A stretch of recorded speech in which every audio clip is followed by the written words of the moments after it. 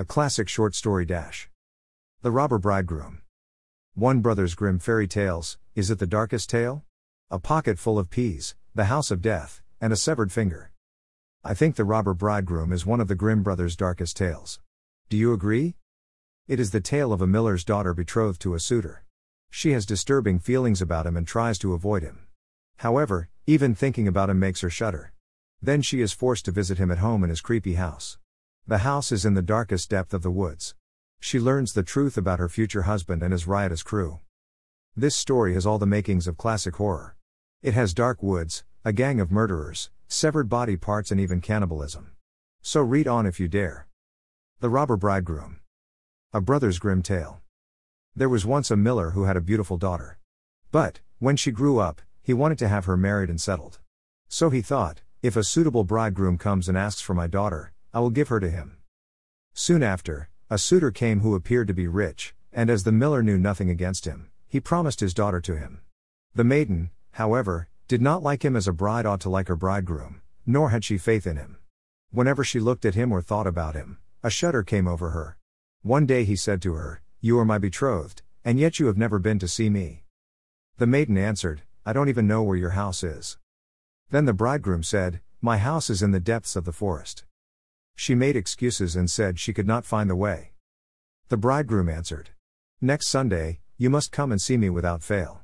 I have invited some other guests, and so that you may be able to find the way, I will sprinkle some ashes to guide you." When Sunday came, and the maiden was about to start, she was frightened, though she did not know why. So that she should be sure of finding her way back, she filled her pockets with peas and lentils. At the entrance to the forest, she found the track of ashes and followed it, but with every step or two, she scattered a few peas right and left. She walked nearly the whole day, right into the midst of the forest, where it was almost dark. Here she saw a solitary house, which she did not like, it was so dark and dismal. She went in but found nobody, and there was dead silence. Suddenly a voice cried, turn back, thou bonny bride, nor in this house of death abide." The maiden looked up and saw that the voice came from a bird in a cage hanging on the wall. Once more, it made the same cry. Turn back, thou bonny bride, nor in this house of death abide." The beautiful bride went from room to room, all over the house, but they were all empty, no soul could be seen. Then, finally, she reached the cellar, and there she found an old woman with a shaking head. "Can you tell me if my bridegroom lives here?" "Alas, poor child," answered the old woman, "little dost thou know where thou art in a murderer's den. Thou thoughtest thou wast about to be married, but death will be thy marriage.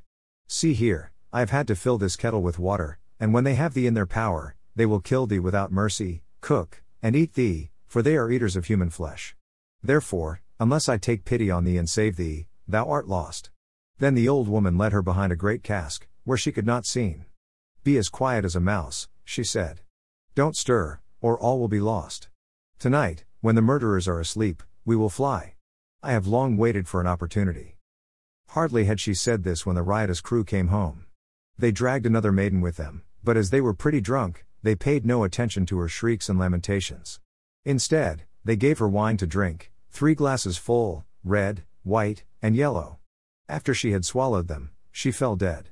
The poor bride hidden behind the cask was terrified, she trembled and shivered, for she saw plainly to what fate she was destined. One of the men noticed a gold ring on the little finger of the murdered girl.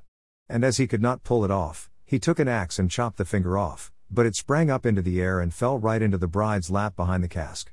The man took a light to look for it but could not find it. One of the others said, "Have you looked behind the big cask?" But the old woman called out, "Come and eat, and leave the search till tomorrow, the finger won't run away." The murderer said, "The old woman is right." So they gave up the search and sat down to supper. But the old woman dropped a sleeping draught into their wine, so they soon lay down, went to sleep, and snored lustily. When the bride heard them snoring, she came out from behind the cask, but she was obliged to step over the sleepers as they lay in rows on the floor. She was dreadfully afraid of touching them, but God helped her, and she got through without mishap. The old woman went with her and opened the door, and they hurried away as quickly as they could from this vile den. All the ashes had been blown away by the wind, but the peas and lentils had taken root, shot up, and showed them the way in the moonlight. They walked the whole night and reached the mill in the morning. The maiden told her father all that she had been through. When the day fixed for the wedding came, the The bridegroom appeared, and the miller invited all his friends and relations. Each guest was asked to tell a story as they sat at the table. The bride was very silent, but when it came to her turn, the bridegroom said, "Come, my love, have you nothing to say? Pray to tell us something." She answered, "I will tell you a dream I have had. I was walking alone in a wood and came to a solitary house where no soul was to be seen. A cage was hanging on the wall of one of the rooms, and in it, there was a bird which cried, 'Turn back, thou bonny bride. Nor in this house of death abide.' It repeated the exact words twice. It was only a dream, my love. I walked through all the rooms, but they were all empty and dismal. At last, I went down to the cellar, where a very old woman sat with a shaking head. I asked her, 'Does my bridegroom live here?'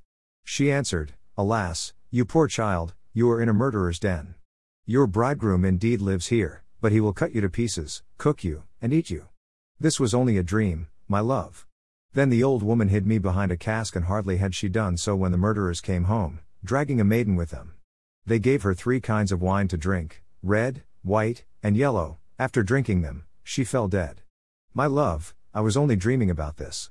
Then they took her things off and cut her to pieces. My dear, I was only dreaming. One of the murderers saw a gold ring on the girl's little finger, and, as he could not pull it off, he chopped off the finger, but the finger bounded into the air and fell behind the cask onto my lap. Here is the finger with the ring." At these words, she produced the finger and showed it to the company. When the bridegroom heard these words, he turned as pale as ashes and tried to escape, but the guests seized him and handed him over to justice. So he and all his band were executed for their crimes. Greater than did you enjoy that one? Have a look at this work in progress. Read here.